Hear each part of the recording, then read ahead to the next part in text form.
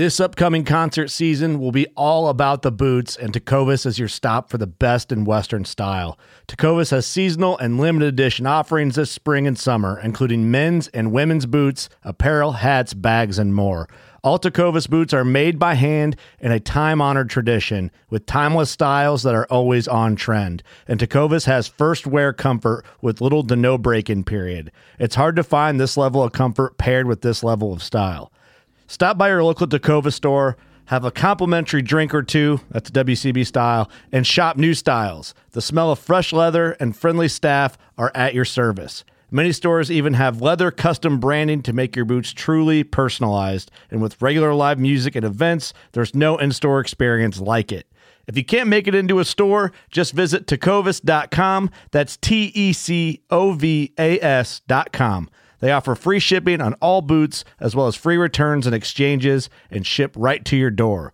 Go to tecovas.com and find your new favorite pair of boots today. The 1911 is one of the most iconic firearms in history. Designed by John Browning, the 1911 was the standard issue sidearm of the U.S. military from 1911 to 1985. While Colt produced the original, almost every major firearm company has produced its own version. It's wildly revered for its reliability, crisp trigger, and is still a favorite for all types of shooters. Whether you're looking to buy or build a 1911 and just about everything for guns, log on to midwayusa.com. Saddle hunters, our brothers over at Tethered continue to kill the game by releasing innovative products. They just recently put out the Eberhart Series saddle. They also put out the Menace saddle, which is for our Husky brothers and sisters that are into saddle hunting. That saddle will do just maybe a little bit better job of cupping your quote-unquote assets. But the thing that I'm most excited about is their recent release of the Tethered One climbing stick. This thing is crazy light, crazy strong, and crazy quiet. I'm just going to cut to the chase here and give you some specs. Each stick weighs in at less than 1 pound, and that includes your Dynalite rope attachment. A 3-pack of these will weigh in at 2.7 pounds, which is ridiculously light.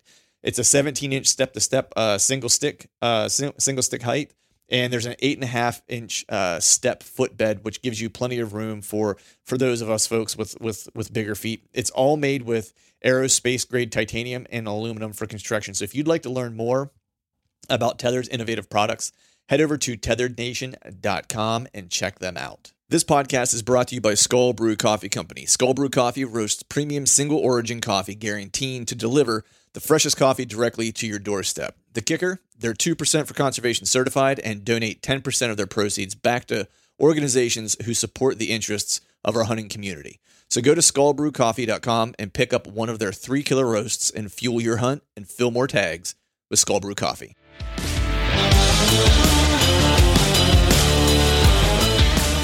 Welcome to the Truth from the Stand Deer Hunting Podcast, brought to you by Skull Brew Coffee Company. I'm your host, Clint Campbell, and you are listening to episode number 199.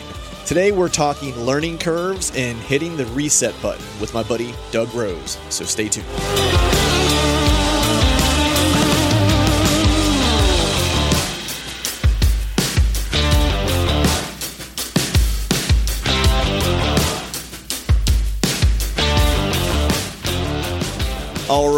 All right. What is up, everyone? Happy Wednesday to you. Hope you're doing well. Hope you are feeling fine. Hope some of you out there are filling some tags or at least having more success than me.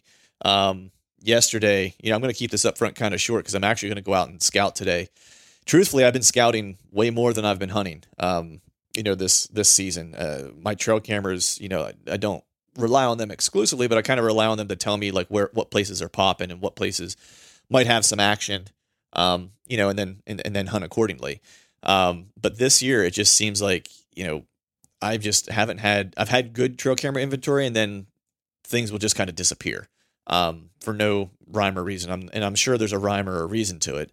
And the cool thing is, or maybe even it's the frustrating thing is that a lot of these setups that I think are going to be good and are prime, I'm not getting people on them. They're in these out of the way places that I just don't think people are going to be near. So it's like, I don't think these particular spots specifically are being influenced by significant pressure. I think some of the outside areas around these spots have significant pressure. I think I mentioned on the one podcast, or maybe it was an Instagram post, there was 12 vehicles in the one pull off spot that I was hunting when I came out one morning, after I had a morning hunt. So there's definitely pressure, but just not. I don't think there is necessarily in those spots that I'm specifically hunting and where in and around near where I have trail cameras, because I've just not seen human sign. I've just not seen people on the cameras. But yesterday, kind of a crappy weather day, mid 70s. Not a great wind for me for most of the setups I would have wanted to hunt. And so what my plan was is I was like, I'm just going to go scout this one side of the mountain to try to find hot sign and set up on it, because there's a piece of the mountain that I've not scouted. And I was just curious what was up there, and I figured, might as well use that day, or a warm day or a less than great weather day, and go try something new. And so that's what I did. Did probably close to 6 miles, and just didn't even find a setup. To be honest with you, I ended up not even hunting, and I ended up not even setting up. So I basically scouted until closing time, and then came back home. So the plan today is to really go out, move a few cameras around here since it's Sunday and there's no hunting.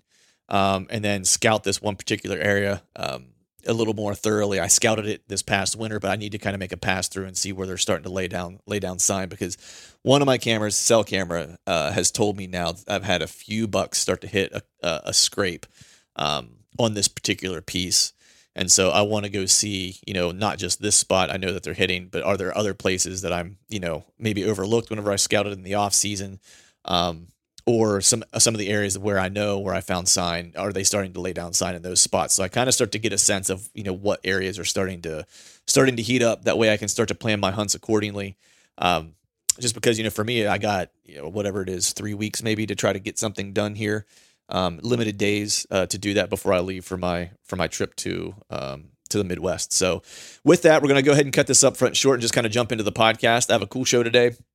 I have my buddy Doug Rose on. Doug is, as I mentioned in the upfront of this, or at the beginning of this podcast, he's kind of a new friend. We connected over the interwebs. He's a listener of the show, and so this is kind of like a hunting profile. And he had, an interesting kind of route into hunting, and he had some, life events. And the reason I thought the story was cool is because he had some life events and things that occurred that required him to kind of take a step back and reevaluate things, and kind of hit the proverbial reset button, not just in his hunting life, but just in life in general. And hunting was a significant part of that. So I thought it was a cool story, especially this time of year when we all kind of get jazzed up, and, maybe our priorities start to get out of whack a little bit. We're passionate about whitetail hunting, but, sometimes we need to kind of take a step back and think about what things are actually really, really important, and remove the stress, and just make sure that we're enjoying the time that we get into the timber. So with that, we'll go ahead and get this show kicked off. As always, I want to thank you all for listening. All right, folks, welcome back to another episode of the Truth from the Stand Deer Hunting Podcast. Today, I am joined by a new friend. So this is a gentleman that actually, as many times I've run into folks now on social media, and as much as it can be the bane of my existence during certain times, especially as we get into election times and stuff like that, it's I often want to just shut it off. But the good that it's brought to my life is that I get to run into folks like the gentleman I have on the line here with me to talk deer hunting. And you end up with a friend that you're trading buck pictures with now, and texting when you see things, and texting whenever the weather's right or the moon's right or whatever, and it's because of social media that brought, bring folks together that otherwise wouldn't have an opportunity to meet. And I'm joined by, as I mentioned, my new buddy, Mr. Doug Rose. How you doing, brother? How's it going? Good, Clint. Thanks for having me. Yeah, you bet, man. So how are things out in your neck of the woods, man? I know we're getting ready to get cranked up for the season here. It's just I felt like just like a week or so ago we had like a little turn in the weather that started making me get a little excited, and then all of a sudden I got slapped in the face with like more heat and more humidity this week. Yeah, the heat and the humidity has been unreal. I mean, I'm a heavy equipment operator, so I'm outside, 12, 14 hours a day, and the heat's been something else. And, in the whitetail woods, the pictures have definitely showed that as well. So, yeah, yep, I'm feeling you on that. Yeah, for sure, man. It's like I had some cameras that were pretty active for a little while. Just went and did a card pull, and, that snap of like just nasty hot weather we had, and I don't know what it was, like, late mid-July almost through like mid-August. It felt like we just didn't get a break. Like it was just hot and humid every stinking day. And the cameras definitely kind of told that story. And I've been trying to pay a little bit more attention to the moon recently, and kind of had noticed that, that dark period that has kind of occurred also kind of coincided to a degree with what you would consider to be bad moon days. And I'm not an expert at it by any means. This is really kind of the first year I'm paying more and more attention to it. But that's at least what my buddies who follow the moon pretty religiously have been telling me. It's like, the moons are bad. You know, my cameras are dead too. Are you seeing the same thing? Yeah, pretty much. I mean, I'm kind of right there with you as far as the moon goes. I mean, I've never really paid attention to it, especially prior to, the season. I haven't really, gotten into the moon phase quite early. But this year, actually having some time, fortunately, to go out in the evenings and scout, I have kind of, started to pay attention to it a little bit. And I'm with you. I think that there's definitely something to be said about that. Yeah. Because we've seen proof in the bean fields. For sure. Yeah, and that's the thing that, I never really thought much about. And truth be told, it's like I really never had, especially growing up, there wasn't a lot of opportunity. I don't recall a lot of bean fields being around cornfields, yes, but, those are kind of hard to glass. Maybe some alfalfa fields and stuff like that.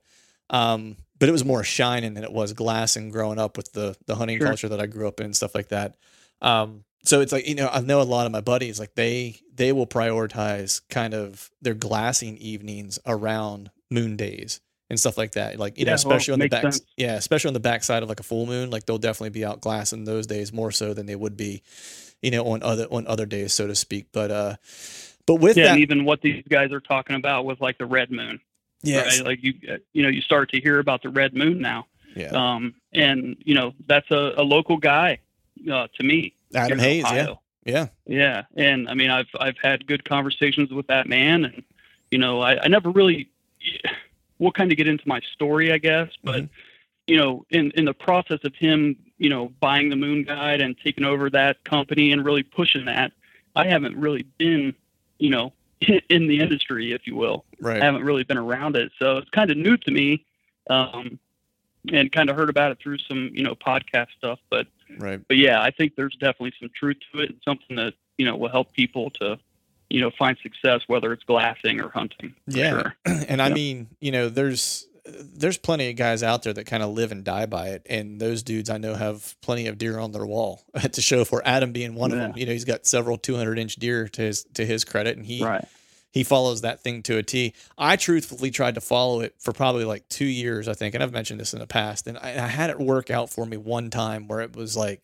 to a T, like, to within the half-hour window. Like I saw movement whenever it said I was going to see movement. But I just think in some instances, some of that, I think some of it is circumstantial in terms of where you hunt and what type of property you're hunting and the quality of property that you're hunting, like with pressure and all those things. I think if you have, a scenario set up where you have, super low pressure and, and the habitat's right and stuff like that, what studies will tell you is that the deer don't necessarily move any more or less on certain moons. But what those collared deer studies are telling you is that they're not moving any like more significant distance, right? I think is what they're saying. But the reality is, as a deer hunter, I don't need them to move like an extra mile or 500 yards. Like I literally just need them to get up out of their bed 30 minutes before they usually would. You know what I mean? Like it's like, that's really all you're needing is that small window of opportunity. So I'm going to pay more attention to it this year. And actually it just seems like some of my hunts for out of state this year are actually going to time up to where I'm going to be hitting like the good moon time, like, a couple days leading into, and then a couple days after the full moon. So, fingers crossed that I have some luck. Any advantage we can get, right? That's right, man. We need as many as we can get. But with that, man, I always like to kind of kick things off, man. I know you kind of mentioned, you're a heavy equipment operator. So if you wouldn't mind, for the folks out there listening, just give a little bit of background on yourself, where you're from, what you do for a living. Yeah. Well, again, Clint, I'm super excited to be able to share my story. I'm thankful to be here. I definitely feel privileged. So thank you. I'm just an average guy from Ohio, family man.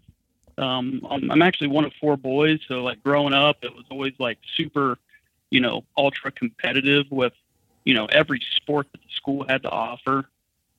Also, I raced motorcycles from a young age, and, that kind of was my number one passion growing up. Dad, he would take us out hunting. I know this is a hunting podcast, but, he would take us out, rabbit hunting, squirrel hunting. We would shoot trap, but I never really deer hunted until I got back home from college. And,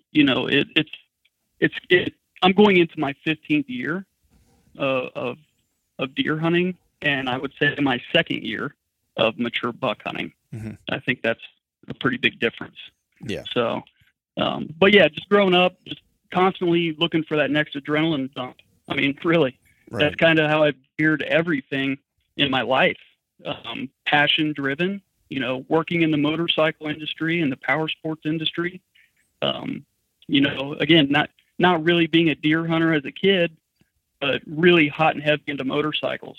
And working in the power sports industry, I ended up finding myself at, the outdoor shows, in Ohio and other states, and, meeting some of these top tier professionals, if you will, within the hunting community. Mm-hmm. And it just kind of, I started to get some interest in it, and that kind of developed into, going on deer drives with local farmers and friends. I grew up on a small farm, and, just kind of got the bug. Right. And really what it comes down to for me, as far as when I started, it was a way for me to satisfy my adrenaline, fix. But it was kind of hard because, when you're just driving deer with the friends and the family, that's 1 week out of the year. Right. So Yeah. come back from college and, still riding and racing and road racing and, as you can probably imagine, the just the nature of the sport. Injuries Pretty pile serious up. Injuries. Yeah. Yeah. So, I literally, man, I had a 1-year-old. My daughter was 1 at the time, and, I'm laid up on the couch, not working, and, with my guts blown up, and, just got out of ICU, and she's, crawling over and, pulling herself up on the couch, looking at me like, what are you doing here? Right. And I was like, all right, I got to start finding something that, is a little safer. I Right. mean, and I'm talking, I was looking for it. Yeah. I was flying airplanes. I was, I picked up the guitar. I thought, well, if I can get on stage and play some gigs, I'll get my, my adrenaline fix that way. And demolition derby cars, you name it, just anything I could throw myself into, that I could afford financially, I guess. Mm-hmm. I was constantly chasing it. Yeah. And once again, come fall, I'd go right back into the deer hunting. Yeah. And it's kind of where I've found it to be my thing. And I love it, more than any other hobby. It's kind of all I do now. And so that's kind of how I got started into deer hunting. Nice. Yeah. It's not, and this is funny because you and I talked, whatever it was, a month or month and a half ago or something like that when we first connected. And it's interesting because similar story for me. And I've told this on the show. It's like I was a musician, for a long time, and that was kind of what I did. Mm-hmm. And I grew up hunting, we deer hunted, but we didn't really bow hunt. My dad would do some, still hunting with a recurve from time to time, but he wouldn't take me on those hunts necessarily. That would be a windy day in the fall. It was more opportunity. He would get like a good weather day with like wind or rain, and because he liked the stalk, and so because we never hunted out of tree stands or anything, elevated. When I was a kid, I always ground hunted or still hunted, with a gun, and he enjoyed going out and doing that on certain days that, I guess were the best opportunities to do that type of hunting in this area. And so it was mainly, like you were saying, a lot of gun hunting. We didn't do so many drives, but it was, the normal Pennsylvania Orange Army gun hunting. It was great. Deer camp, Sure. had a great time. It was fun. Oh, the camaraderie, man. That's awesome. Yeah. And so it's like I got to spend a lot of time with my uncles and stuff like that, and it was cool. And then I kind of, at a young age, I fell into music and fell in love with it. And, that became my thing, and I would still hunt and stuff like that, but it was more of like a family outing. Like you were saying, I'd go spend some time with my relatives and do that. And I spent a lot of time on stages and stuff like that. And then whenever I left music, very similar to you, it's like, I was looking for, I won't say an identity because I knew the cautionary tale of identifying yourself like as a musician as that being all that I was, and that was the thing that I was not wanting to be identified as anymore. Like I wanted to be a husband, I wanted to be a father, like I wanted to be those things before I was anything else. And music was always the thing that identified me to most everyone that knew me. And Sure. but I was still looking for that thing that I could lose myself in that was personal, you know? And so when I moved back to Pennsylvania, an old buddy of my father-in-law's introduced me to bow hunting. We were doing some turkey hunting together and we were doing some gun hunting together. And he introduced me to bow hunting and that was it. Kind of like you, man. It was like, once I found it, it was like, I became ate up with it and it became really personal, therapeutic in many ways. But also that adrenaline that you get on stage in front of 5,000 people. It's like, it's the only thing I've ever found that gives me that when you watch a big buck kind of rolling in on you, you know what I mean? It's the same feeling, right. you know, which is crazy. So when you got into deer hunting, man, like when you got in like full tilt bow hunting, like what was that introduction like and how did that kind of happen? Yeah, well, I mean, I guess it kind of goes back to kind of how I'm wired. You know, when it comes to anything I do, I kind of go, you know, balls out. Mm-hmm. You know, I don't really hold anything back. And a lot of people have commented saying that it's actually a fault, but, you know, I tend to break everything down to like the molecular level. Mm-hmm. You know what I mean? And Yep. just really have to get super scientific with everything I do. And it's just how I am, you know. So I talked about, you know, the adrenaline part. So now, you know, with deer hunting, you can translate the adrenaline from everything else I've done to, you know, now you can introduce the thought process, right? Mm-hmm. Like the mind game, Right. trying to figure out, you know, a mature deer. And then, you know, not only that, but you introduce the competitiveness that I have of trying to be the guy that kills the biggest buck. You know, I mean, everybody Right. wants to be that guy. I don't care who you are. Right. But when I first started, you know, my first 2 years, I was just gun hunting. That was it. The third year, I gave a guy some cash. He went to the Coon Dog trials, picked up a crossbow for me. So, you know, an old used Horton crossbow. And that third year, I went out, set some stands, and I mean, just had experiences that I never knew was even possible. Right. You know, seeing deer in their natural environment, not being chased across the field. You know what I mean? Yep. So when I started doing that, I was like, okay, this is where it's at. Like, this is what everybody gets geeked out about. Now I know. Right. So it's like, okay, now I need a compound. So literally, you know, my fourth season, I'm hunting with a compound bow, my first season ever, and a customer of mine, for quite a few years, came into me one day, and you know, I did some work on his generator, and I worked on his motorcycles, and he's like, "Hey, man," he's like, "I'm, you know, part of a club," which, I mean, that's literally what it was. I mean, you had to pay dues and everything.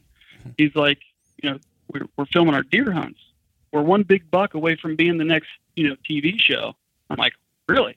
Like, okay, I'm in. You know, pay my dues and get going there. So, I mean, literally, like the third year, or, you know, the fourth season, I'd only had 3 years under my belt and only one in the woods with a quote unquote bow.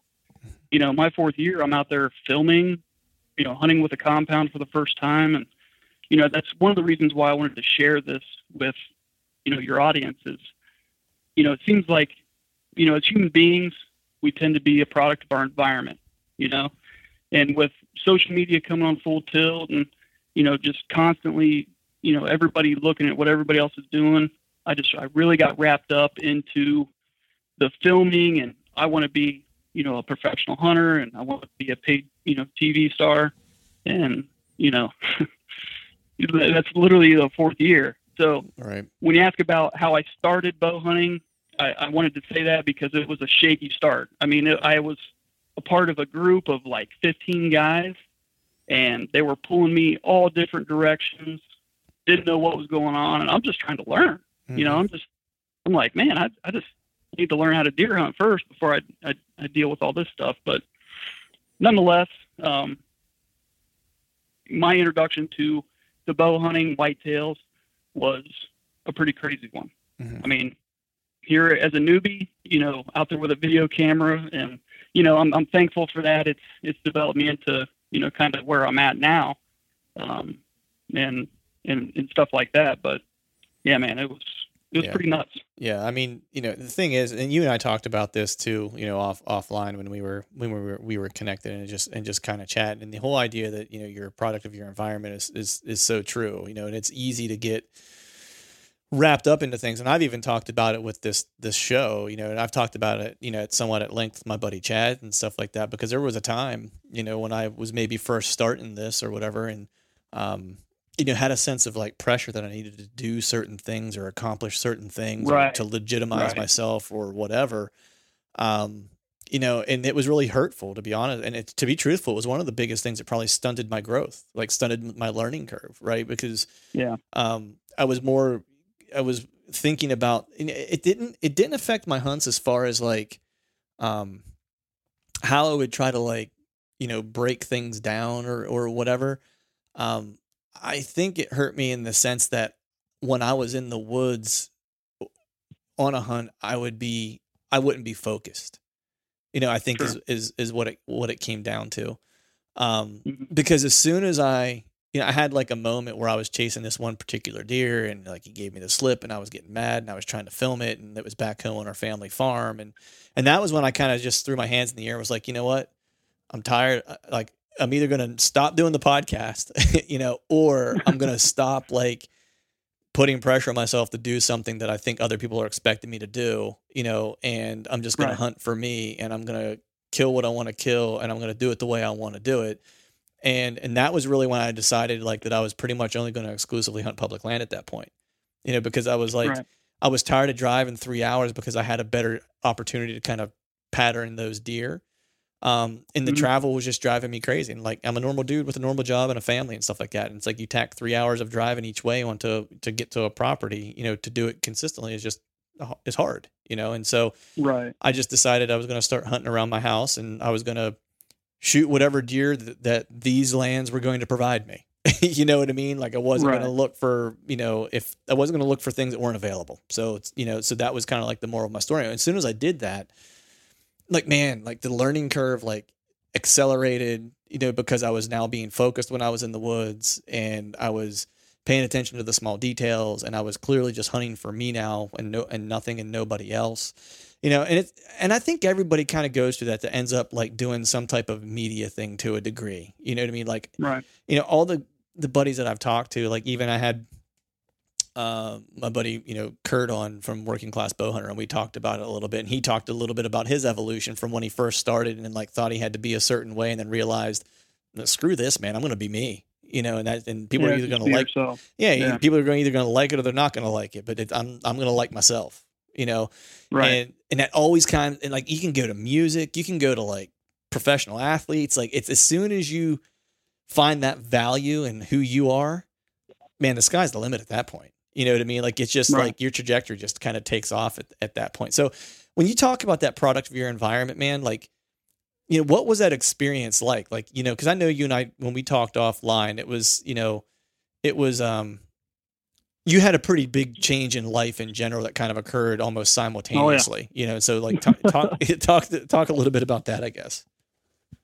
Yeah. So, I mean, basically when this all kind of started for me, my 4th year in, I had, I'd killed 2 bucks that I guess would be, I mean, just, awesome to me, but mediocre to some, I guess. I don't really like to talk about numbers, but I'd say they would barely be the lowest of a buck deer. Right. But, so here I am, my 4th year in, things are actually progressing with the video production side of things. Things are kind of shaping up, and I mean, things are really just starting to snowball, and, I'm starting to rub elbows. Well, I ended up branching away from that original, club that I was talking about. And, one of my really good friends and I, we kind of went off on our own, and, things were really starting to snowball. And then, pretty much as life would have it, right as things were really getting serious to the point where we could, make a run at something. Yeah, I mean, that's when life hit. And, you know, I know a lot of people can relate to that, and it's just kind of how it worked out for me. And, you know, I went through a really nasty divorce. I met my soulmate, you know, pretty much simultaneously that I ended up marrying. And Kate is my world. I love her to death. I had a complete career change. I went from the power sports industry to being, you know, a CDL, you know, truck driver, and then into heavy equipment. I started my own business at the same time, which flopped. I mean, pretty much sky's the limit. I mean, it was just everything all at once. I mean, I literally went through, you know, that next 3 years. I mean, it was rough. Mm-hmm. You know, it was rough. I mean, I was selling all my hunting equipment, my cameras, my bows, my guns, all my guitars. I mean, I was selling everything I had just to put hot dogs in the fridge. Mm-hmm. And that's no joke. Yeah. I mean, it was nuts. Mm-hmm. But, you know, in that time, it literally forced me to hit the reset button. I mean, I literally couldn't afford the Outdoor Channel, you know, so I couldn't even watch the hunting shows and what was going on, you know, in that 3-year time frame. I mean, social media to me was just, it was brutal. Mm-hmm. So I completely shut down all of my social media. I had no outside influence on the hunting industry. And obviously I was focused on family. I was focused on my career and my new relationship. And, you know, it was nuts. And it literally forced me to tune out, you know, all of the garbage. And when I finally got, you know, the opportunity, and I say 2 years ago, to, you know, actually get back into the tree. I'm not a saddle hunter yet, so I can't say back in the saddle. I'm thinking about it really hard. We'll get you really there. Hard. We'll get you there.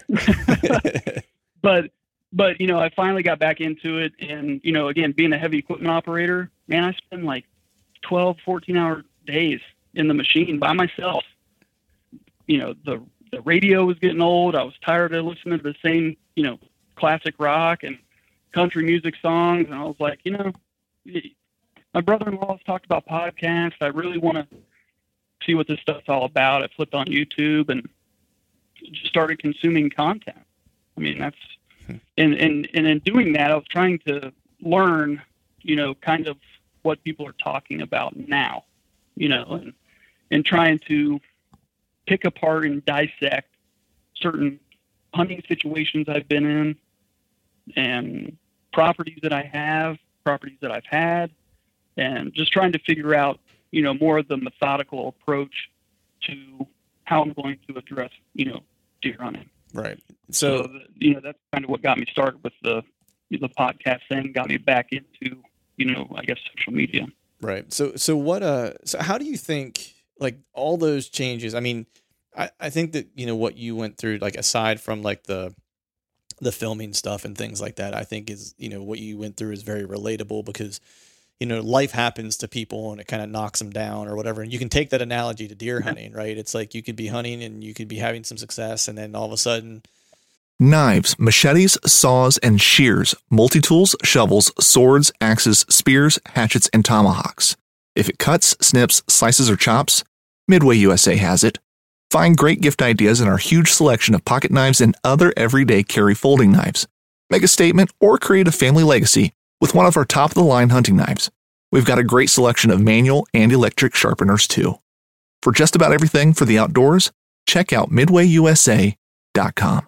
the well could dry up for whatever reason, right? Or you could be on a hunt and you're struggling or whatever. And it's that knockdowning. You have to find something like within you that's worth kind of going and going after and getting after it. You know what I mean? Right. Which is what you kind of did in many ways, right? It was like a wholesale reset of finding your why to a degree, right? Right.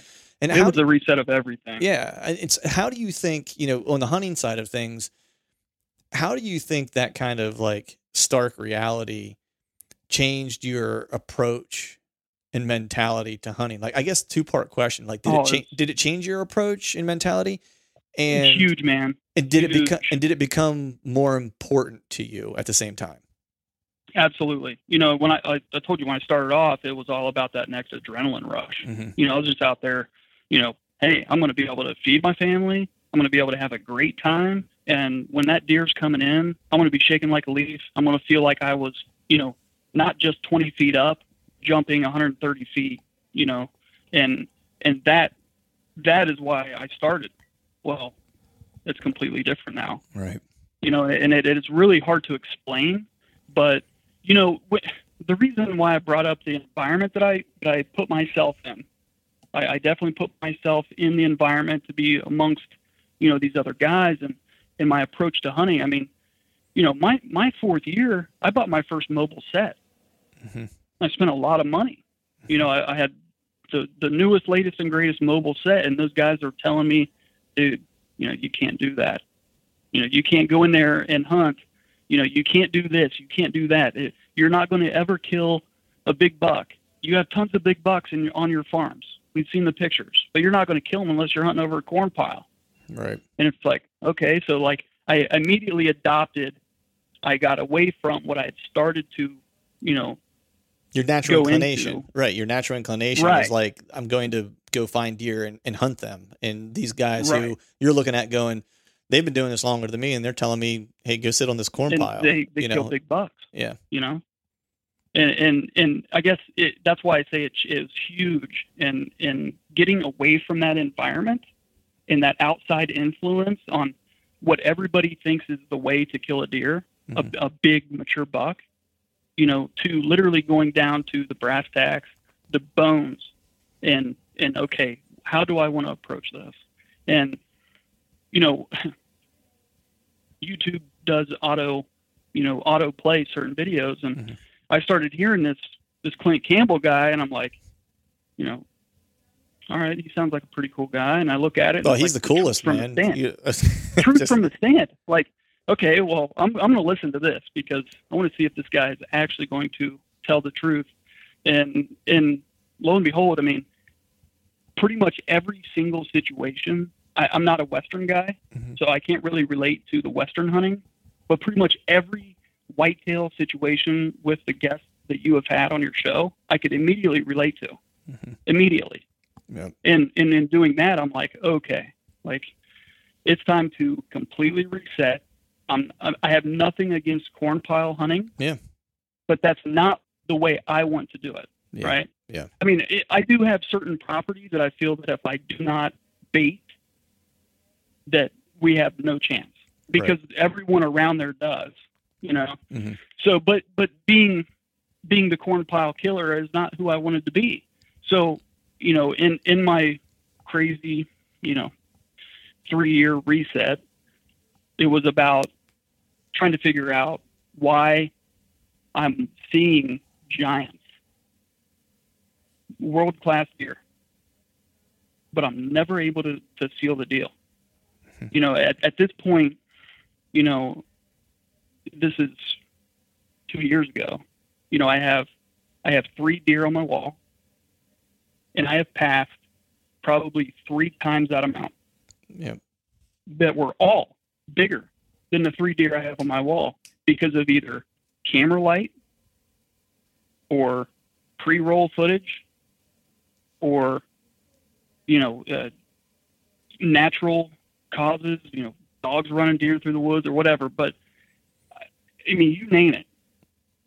I've had all these different situations that have put me in the stand where I'm at, you know, 2 years ago, thinking, why is this not happening for me? Why is it that I'm not hunting over corn, but I'm watching all of these deer from a long ways away. Mm-hmm. And it's like I'm sitting in there thinking it's night to night. And I was tired of that. I was sick and tired of that. It was like, okay, it's time to do some research, listen to podcasts while I'm working, you know, do some research when I get home, try to figure out why is that the case? Why am I not able to seal the deal? Right. You know, Yeah. that's kind of where that reset button was, you know, I was literally sick and tired of watching giants from afar. Right. You know? I mean, you know, going back to what you were saying earlier, like, look, you know, if people, you know, want to hunt over corn, as you said, it's like more power to him, man. If that's the way you like to hunt, Yeah. like I don't begrudge anyone to hunt with No, a no, weapon, not at all. yeah, a legal weapon or a legal, method of take or whatever the case is. Like, yeah, I'm all for it. It just As long doesn't, as it's legal. as Right. long as it's legal. It's like, it just doesn't appeal to me. Like there's a property that I had hunted like the past 2 years that was part of like a conservancy, which is part of really like the suburb area that I live in. It was part of like a doe management kind of group or whatever unit, right? And they would allow Right. so many guys and they would give you each like a parcel to hunt somewhere. And in those places, like you were 100% allowed to run bait, feeders, mineral stations, whatever, and hunt over them if you wanted to. I never did for a multitude of reasons. One, I just didn't think it was going to work.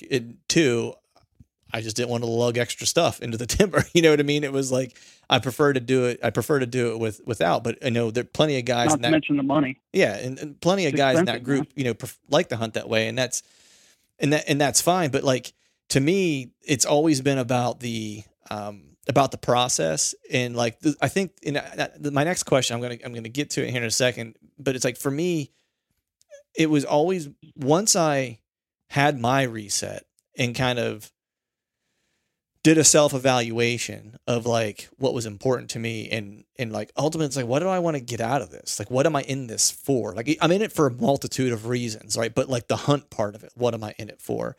And that, Mhm. what I realized was the process and the challenge. Like it was the idea of trying to strategically either manipulate a situation or strategically put myself in a position to where I'm going to have an opportunity that I'm only using, what God gave both the deer and I, for lack of a better way to put it. You know what I mean? And It's that like primal. It's just like that primal feeling, yeah, right? yeah, exactly. And I mean, that for me was like whenever the light kind of switched for me and was like, all right, this is the approach that I need to. This is the thing. These are the things I need to kind of investigate to try to get to the next level to be able to be a predator. Because that's kind of how I viewed it. I needed to go from like hunting, as a like I like to bow hunt, to I'm now a predator when I walk into the woods. I'm like a coyote. I'm like a wolf. I'm going to hunt for opportunity. I'm going to hunt down what I want to kill, and I'm going to try to make it happen. So I'm curious for you. What was that appeal to change the way you were hunting? Like, I know you were mentioning like you were watching these bucks and you were just kind of like outside the frustration. Yeah, the range of killing. I mean, it was mostly out of frustration. Yeah. I literally, Clint, I had my blinders on for so long, just focused on everything that these other guys were telling me to do. And it wasn't working for me, Mm-hmm. And then it literally got to the point where it's like, okay, I mean, even from my entries, my exits, I mean, I was screwing up everything. I mean, everything. And I had no clue. Right. I had no idea why, I'm getting pictures of this, of this Boone and Crockett class whitetail 3 nights in a row. Mm-hmm. And then I'm in there and he's not there. I literally could not see through the fog. Right. So until I listened to your podcast. Right. So I was going to ask you, so what information was it that started to kind of like click for you when you were like, oh, this is what's happening, or this is where I messed this up? Like, what were the couple like, like key moments where you're like, man, this is definitely where I'm screwing this up? Honestly, it's really hard to say. Like, seriously, there's so many, and I say that as a humble man. It's like I'm standing here with my pants down. I mean, I will flat out admit I have screwed up for years and years, and I mean, just by the grace of God, your podcast came across my YouTube channel, and one that I could kind of, not specifically tell you about, was John Eberhart, mm-hmm. A podcast that you did with him, and he was talking about a hunt. I think it was in Ohio, where he showed up and hunted this farm that other guys kept getting busted on, and they couldn't get it done. He walked in there, and I think within a matter of a day or two, he had a giant on the ground. Yep. And he was talking about his approach, to the stand or to the tree he wanted to be in. I guess I don't mean to insult John. He's not a stand hunter. Right. But to the tree he's trying to be in. And, his approach and how he did it, knowing where the deer would be bedded, and not only that, but which direction they would be facing, because of the wind. I mean, it all just kind of made sense. And I was able to relate that to many properties that I hunt. Mm-hmm. And I mean, from multiple other guests that you've had on your show. And, yeah, I mean, I can't really think off the top of my head specific examples, but I do know that John Eberhardt's hunt, I believe it was in Ohio, where he walked down, I think he went in the middle of the field instead of along the tree line. You remember what I'm talking about? Yeah, I remember the exact hunt that you're talking about. There was I think it was even late season that he did it, because they really didn't think he was going to be able to get it done. I think it was even after shotgun season.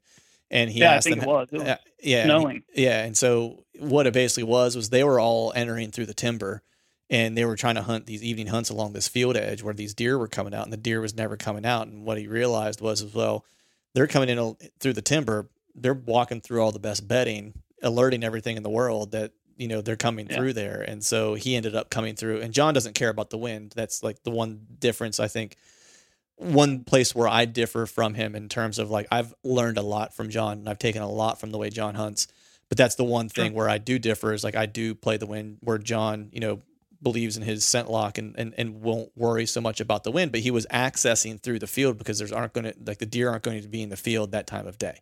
And so he was accessing through the field to his tree, knowing that now he hasn't blown anything out. Everything now has the opportunity to filter out the way it should. And it did. And he ended up putting the slob on the ground. And it was just, and I think it's interesting whenever you say it's not any one thing, because I think that's really important for people to kind of like think about and remember whenever they listen to, guys talk about hunts, whether you're listening to John or you're listening to Enfald or Adam Hayes or, to Quistos or whoever it is, like, they're giving you like principles and ideas that they've used and that they've seen work. And then, as the listener, I mean, that's literally what I've done as a listener, as a consumer of content, is I've taken little nuggets from all of those guys that you just mentioned. That's just it. And I've created my own way. Yeah. And you have to look at it based on like the properties you're hunting and how that might adapt, because a lot of times like the underlying principles that they're explaining are foundational and rock solid, but they're telling you a story and how they've used it that is very specific to like how they hunted that specific hunt. Very situational. Yes. Right. And what they're not intending you to do is say, I'm going to go out and try it exactly like this. What they're really saying to you is these are the things that I thought about. This was the ultimate plan that I came up with to use that strategy. You need to kind of think about those principles and think of it in context to your hunt, what the wind is going to do, what the terrain is, what your access is, and then use that principle to figure out if that is actually going to work for that particular situation, right? Because it's not a one size fits all. And I think that's where a lot of people fall into a trap, because they'll be like, well, I tried a bump and dump, and it didn't work. And it's like, well, was the deer ever going to come back to that bed, right? Did you bump him, off of his bed in the evening and have the same wind for the morning and come back and hunt that and have the right wind to hunt that same spot? Like, so I think another big part of that is that the third time that deer's been bumped this week, right? Yeah. Because you're not necessarily the only hunter on that property, and that's another kind of thing that, talking about, getting to, the deer that I killed last year and my hunt from last year, that's a big part of it, man. Yeah. I mean, you can be the best deer hunter in the world, but if everybody else around you is screwing it up, I mean, I've kind of learned that firsthand. I mean, not that I'm the best deer hunter in the world. I don't mean it like that, but what I mean is when I'm trying to do everything right, and I'm doing my absolute best to do everything by every example that I've learned from. I mean, it doesn't matter much when you're hunting a 15-acre property and it's surrounded by guys that are out there, smoking cigarettes and walking through the woods. Yeah. I mean, it definitely becomes 3D chess to a degree when you start to add, that in, with, pressure and stuff like that, and where other guys are going to be. It depends on your situation. Yeah. Because then at that point, you kind of have to start, hunting, not only hunting the deer, but hunting the people at the same time, and that's the one thing on this. That's the one thing on this new piece that I think I mentioned it in passing in like an earlier podcast, but I found a really sizable deer for PA on this one particular piece. And I've kind of figured out where he's at. And, when I've done my scouting through these particular areas, like I have found a little bit of human sign here and there, not particularly where I need to be to try to kill this deer. But close enough, you know what I mean? But the good news is that, a lot of these, this sign, or if I find a stand or whatever, it's like they're all lock-ons, or ladders, and they're not moving. You know what I mean? So I know precisely where those people are going to be. And so it's like you almost have to start hunting like the pressure. So you have to think about, well, how's that guy going to access? If we happen to hunt the same day, right, and I'm 200 yards from him, like what's the most logical way for him to come in? And what's that going to do to potential deer movement? I don't know about you, but that was an evolution for me. Mm-hmm. Because, I mean, even when I would acquire a new property, I would see an old stand, and I'm like, oh, well, this must be a good spot. I would set up there. Right. I mean, I've literally been in a situation, and a friend of mine, if he hears this, he's going to laugh. But, I mean, we went out, we set up this property, and another guy set up his stand not even 5 feet from ours. Not even 5 feet after we had done it. We were in set. He had permission to hunt the property as well, but it until you understand all of these things that all of your guests and you have been talking about with the platform that you've created in your podcast, until people hear how it really works, I think it has to be something that you evolve into, because I mean, I was the opposite of what you just explained. I was the opposite of that. Yeah.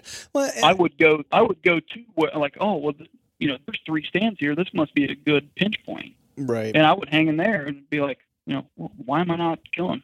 Right. Yeah. I mean, I think everyone, at some point, goes through that evolution at different times. Right. And it's like, look, I'm certainly not the first guy to talk about it. There's plenty of folks out there that have been doing that a lot longer than me, see, Dan Enfald, or, any guys have been hunting, public or pressured property. Even, I mean, private property in Pennsylvania is pressured, like the family farms I grew up hunting. I mean, you were hunting other hunters at the same time, no matter what parcel you had, because no one had much more than 100 to maybe 200 acre piece, and everyone and their brother hunted. And most of the time your other family members were hunting that property with you, and so it's, you were constantly dealing with pressure. But I think that's the one thing I think we're all guilty of, kind of like doing that. Cause I know me kind of early on, I would use like finding those stands as like almost like markers, right? Cause they oftentimes were in pretty obvious places. Right. And I kind of always refer to those as like your primary, like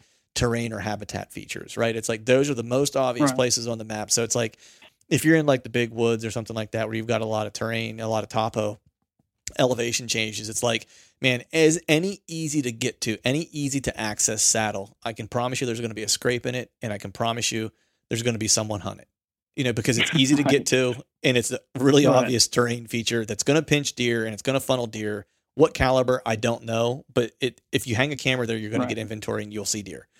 And so until I consumed, the content that you put out there, I wouldn't realize that scrape that's going to be in that saddle, it's good fresh sign, but it's only happening at night. It's only, exactly. And so and it's all, it becomes about contextualizing what you're seeing, right? And understanding what it's telling you, because it's all valuable, but it all has different value. You know what I mean? Just like every dollar you have in your pocket, every paper bill you have in your pocket has value, but they all have different value.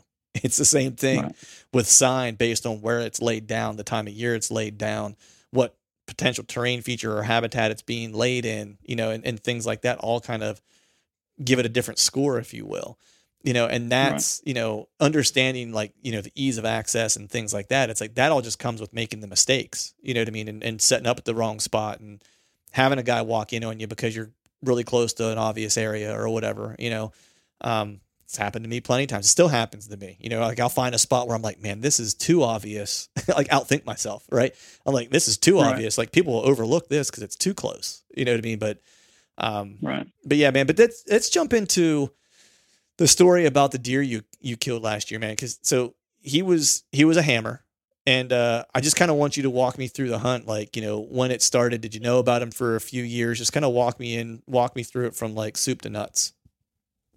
Well, I guess the best place to start is This is the first year I've ever hunted this property. Mm-hmm. It was a brand new property. My wife is actually phenomenal at acquiring hunting properties. Great partner to have. Yeah. I mean, her and I work extremely well together, but she's, you know, she does a lot of customer relations with her job, and hey, she's very good on the phone, and she knocks them down. Mm-hmm. So this property we actually had the year prior, but we never messed with it because the landowner said we had to earn our keep. Mm-hmm. And it wasn't a matter of not wanting to, it was a matter of we didn't have the time to. Right. So last year, you know, she's like, hey, you know, do you want to go and check this property out? I'm like, sure. Lo and behold, I actually had hunted close to that property in the past. So I knew the caliber of genetics and deer that were in the area. And I was like, heck yeah, let's go. You know, we ended up, I think, in the hottest day of July, year before last, or no, last year. We probably moved 30 tons of cow manure with the old traditional pitchforks. Right. I mean, it took us all day, and we finally got to the permission slip signing part, and I was like, oh, you know, that sucked. But Right.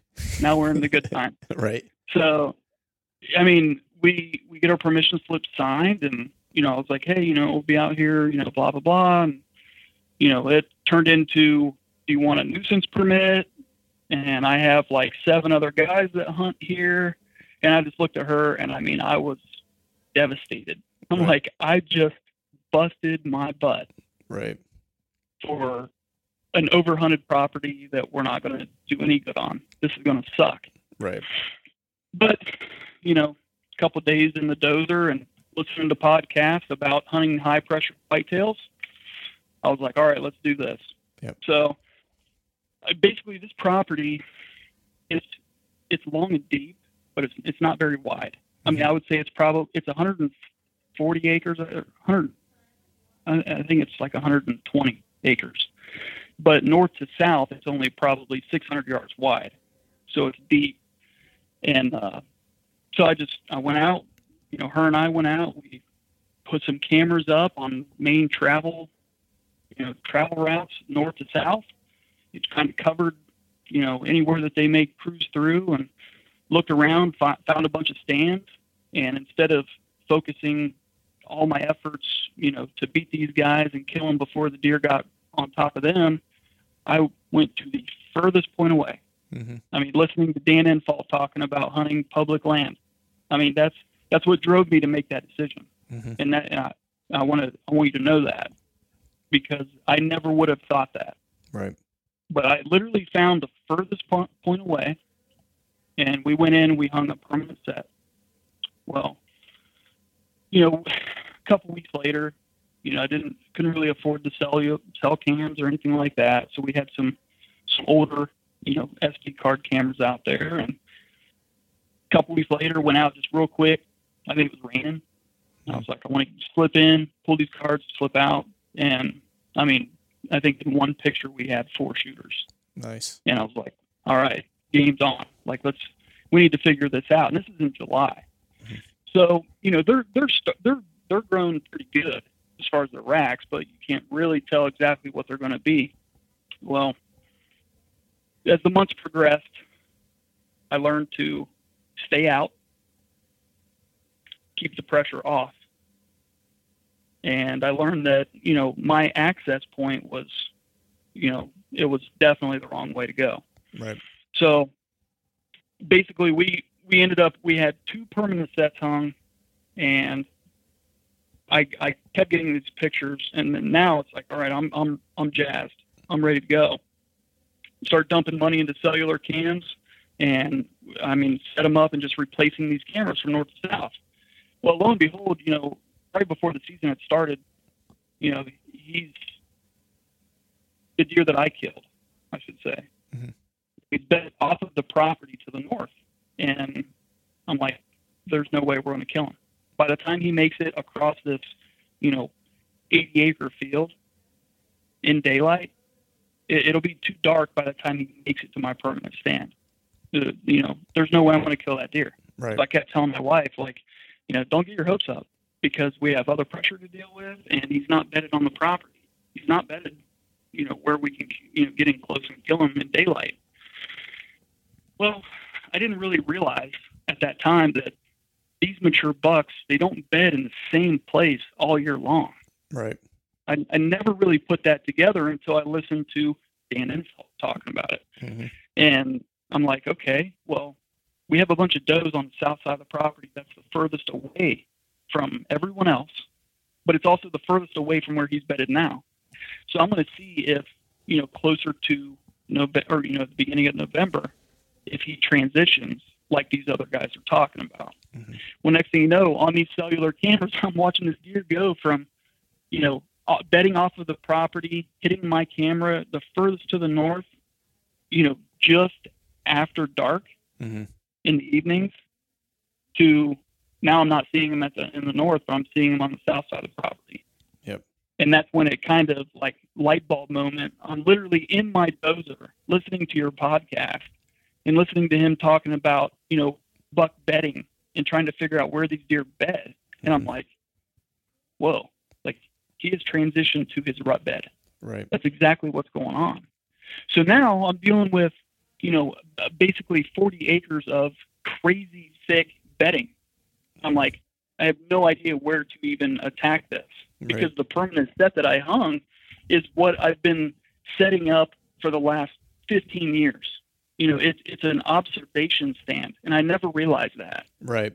I've been hunting observation stands, over corn piles for years, wondering why, I'm watching all these big bucks from afar. Right.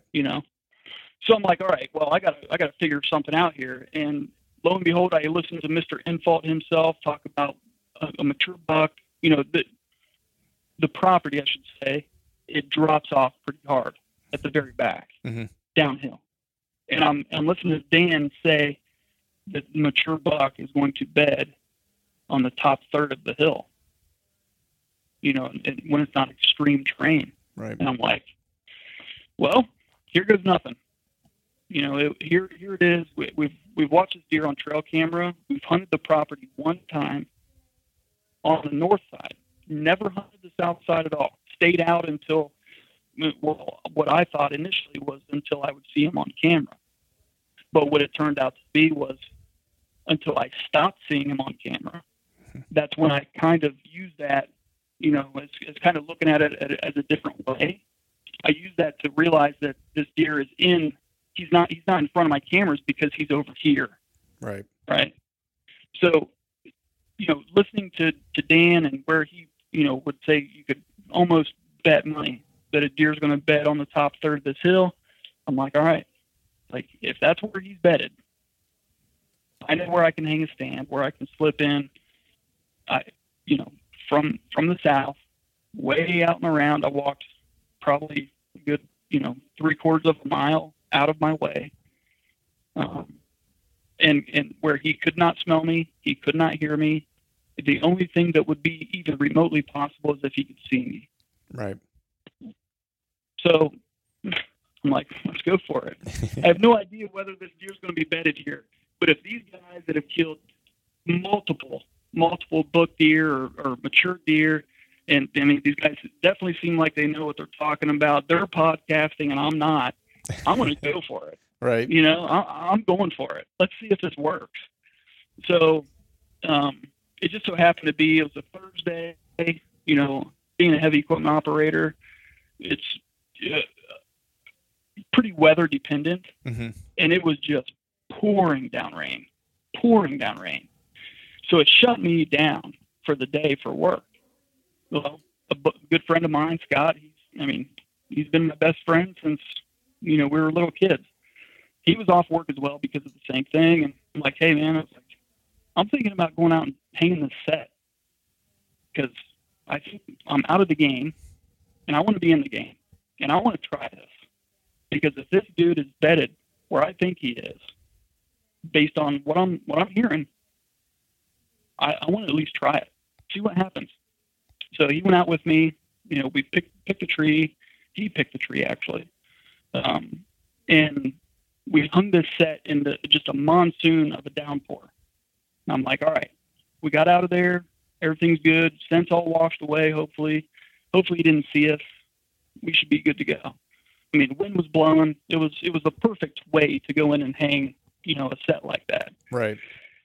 So we get out of there and, we go to Taco Bell and we're eating lunch. And I'm like, dude, I either just completely ruined any chances I have at killing this deer, or he's going to die tomorrow night. Right. And he's like, all right. Well, the next day came, and I was like, if I'm going to hunt with as much rain as we've had, there's no way I'm going to work. I'm going to be in there at like 3 o'clock. And I'm going to go so slow. I don't care if it takes me until 5 o'clock. He's not going to move until that last 15 minutes anyway. I got to be able to get in there slow and quiet. Lo and behold, I had to work, and I was crushed. I mean, I was almost burying my dozer. I mean, it was the most brutal conditions I've ever worked in. And the whole time, steam blowing out of my ears because I'm not doing what my plan was. Right. Well, the next, that night was a Friday, and I got my kids. So, I'm boo-hooing and crying to the wife, and she's like, just go out tomorrow, and, all this and that. And I'm like, no, I'm going to stay home. Well, she finally just was like, go. You either go or I'm going. All right, I'm going. So I went out there, man, and Clint, it was picture perfect. I slipped in the stand. It was still pretty wet, quiet. I got up in there, and, 15 minutes later, a small, spike or forkhorn bumped a doe up that hill. And as I'm watching them going up the hill, I seen the deer that I killed stand up at 80 yards. It was to a T, exactly how Dan Infalt explained it. Right. And I'm telling you, I mean, at that point, it didn't matter to me whether I killed that deer or not. Mm-hmm. I really didn't think I would, because this forkhorn just bumped a doe right through there. This is November 2nd. Well, I mean, he's just, to explain the hunt a little more, he was pissed. Mm-hmm. I mean, it was the most aggressive deer I have ever seen. I mean, he wouldn't walk by anything without thrashing it. Yeah. Nice. I mean, he was like, "This is my turf. Get out of here." And he ended up staying up. He thrashed some trees and grunted a few times, and ended up going up towards where the forkhorn pushed that doe. I was like, "Well, that was it," but it worked. I've never gone after where I thought and I was confident where a big buck could bed. And then actually went in and verified it. It worked. It was perfect.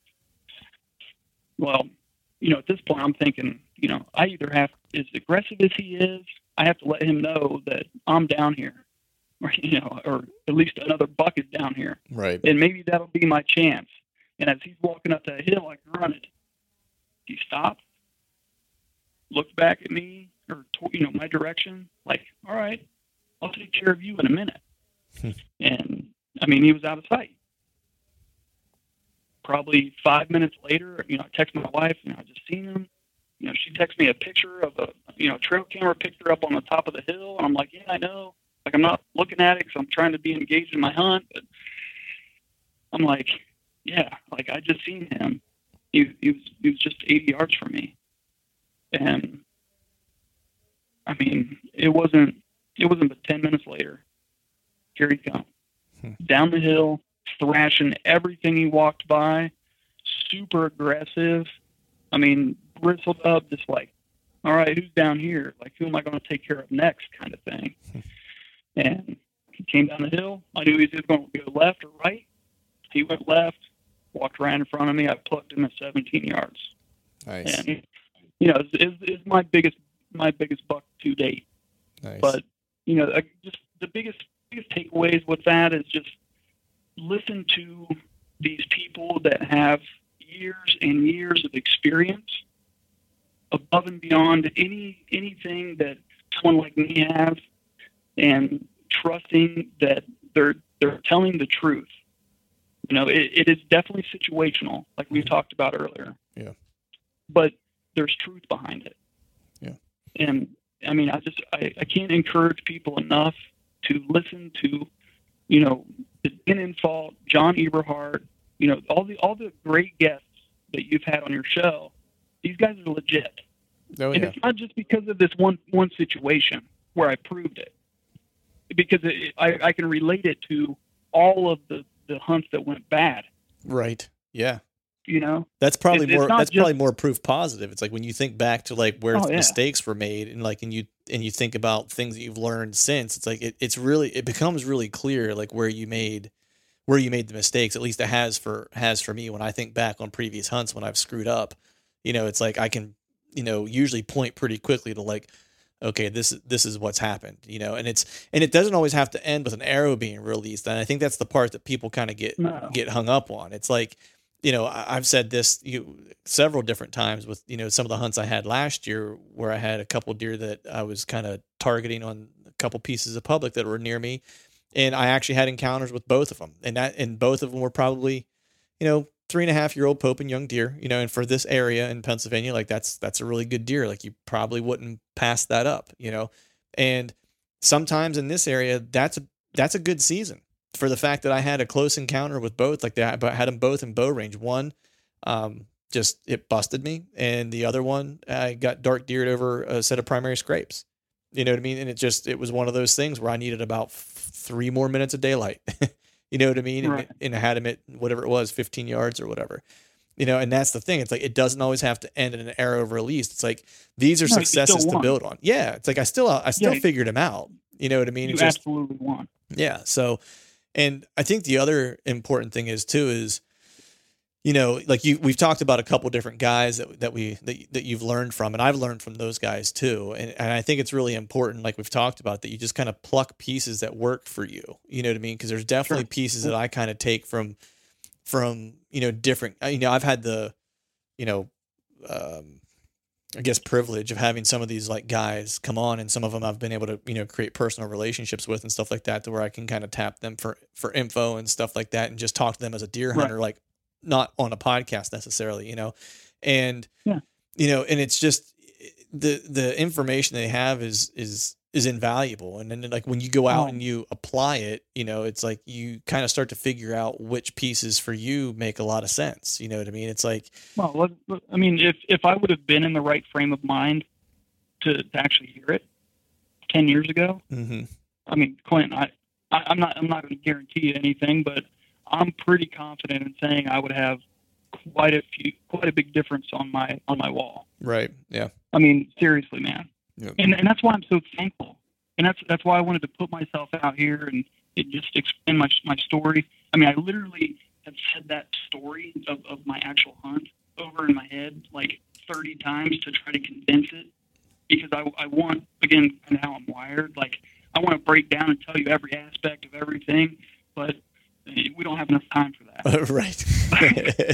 we can sit here all day and talk deer hunting and is still never cover all like of it. the shortest version I can possibly give, you know, Right. about that. But seriously, I took a chance based on the professionals that you have you know, have brought on your show. All right, well, And I applied that in my situation, in my way, and it worked.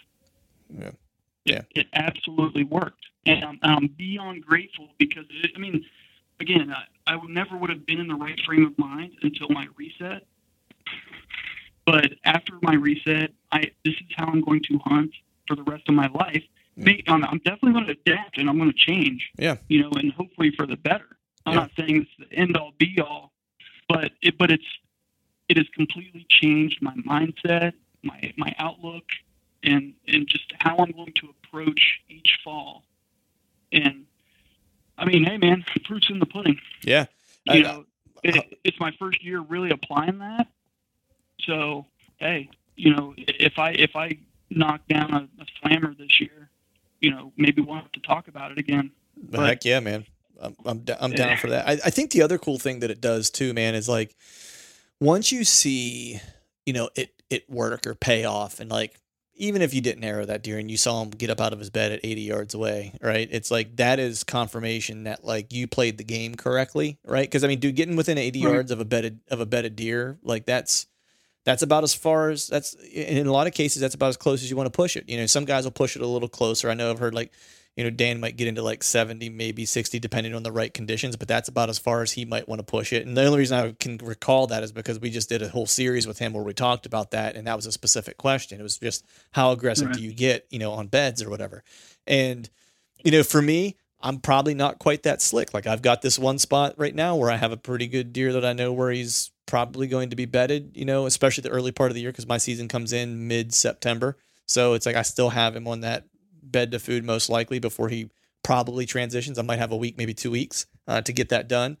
And I was actually just looking at maps like before you and I jumped on here to do this, because I was trying to figure out exactly what my access was going to be. And I started going and looking at like, well, what's the weather data when I glassed him? What was the wind doing when I glassed him? What was the wind doing when I bumped him out of his bed the other day? Like, because that's the confidence that like when you start to see this stuff pay off, that it gives you, is just like, I knew where that deer was at after I glassed him.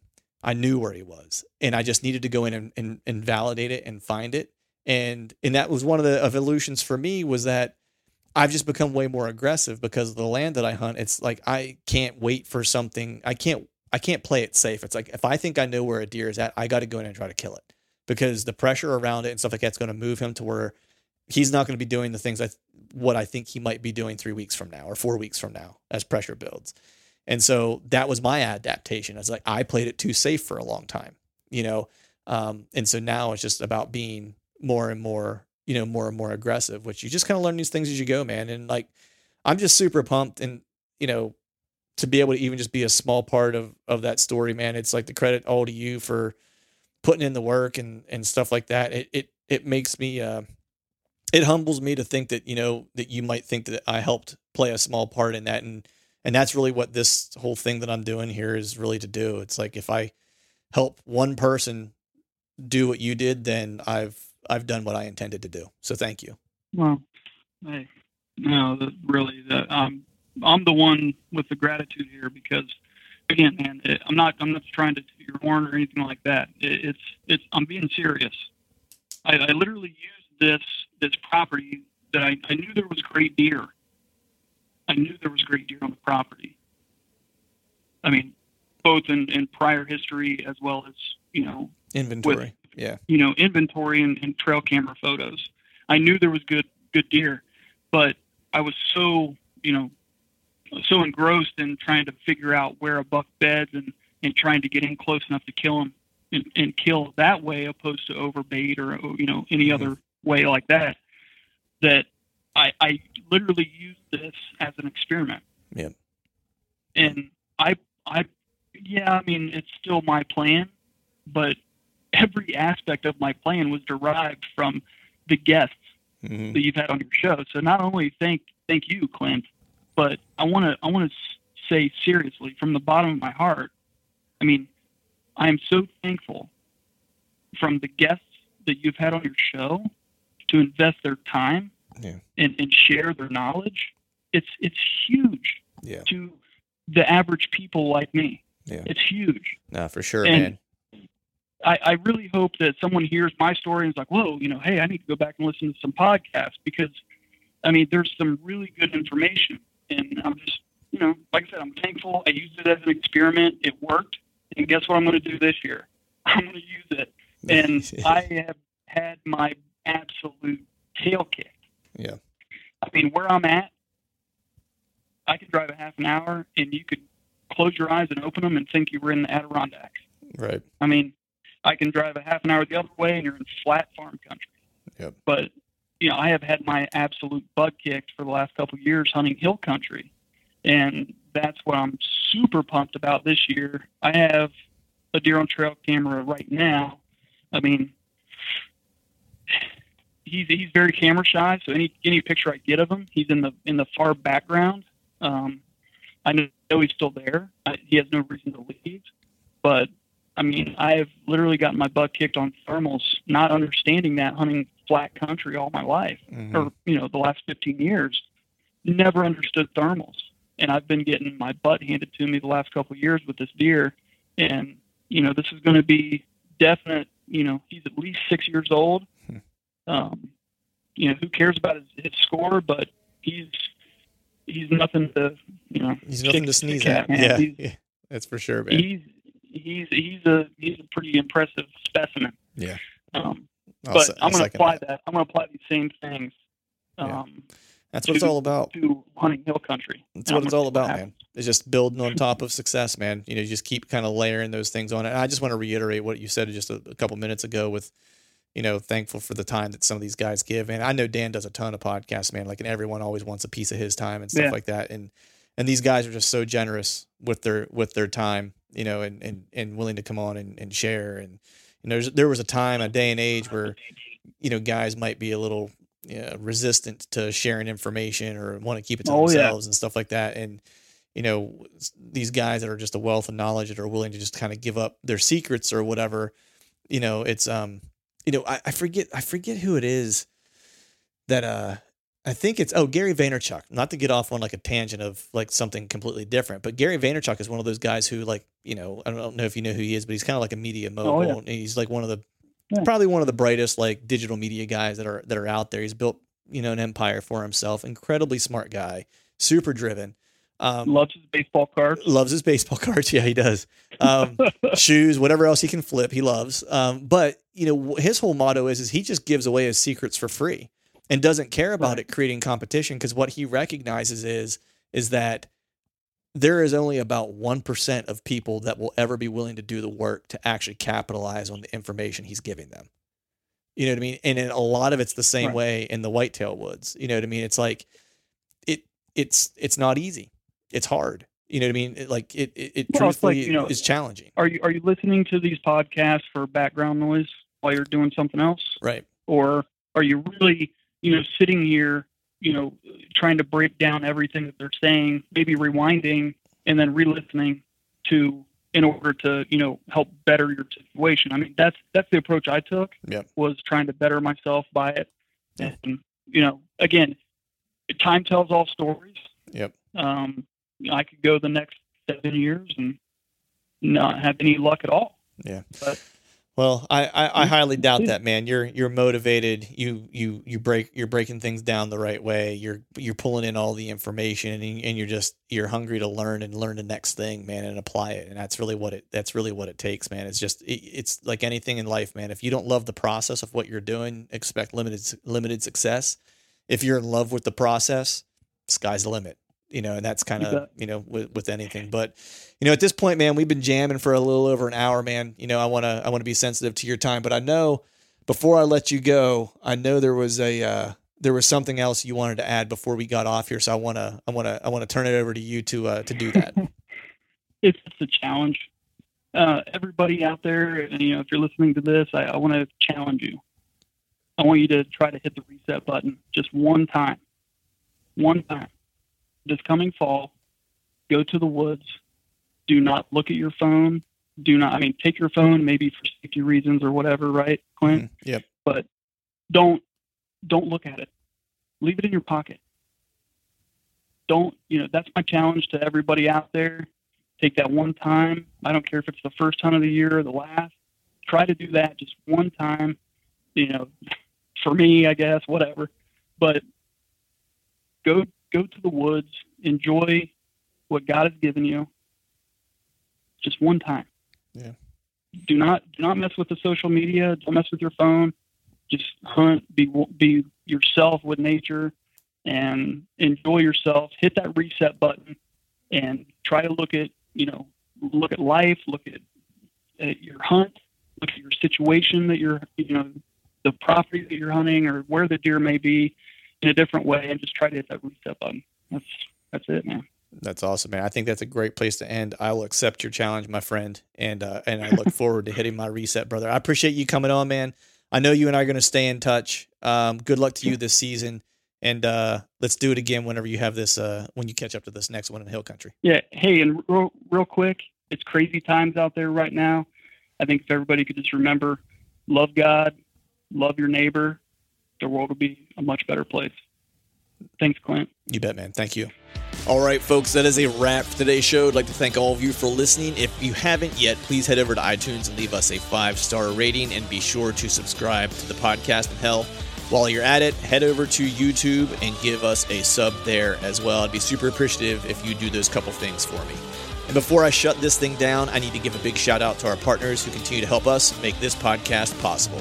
Tethered, Exodus Outdoor Gear, Skull Brew Coffee Company, and Maven Optics. And until next time, we'll see y'all.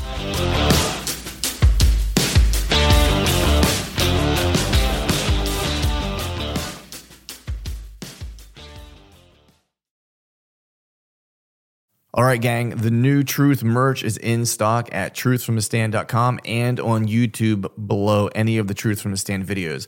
I've got some new hats, beanies, t-shirts, long sleeve t-shirts, and sweatshirts.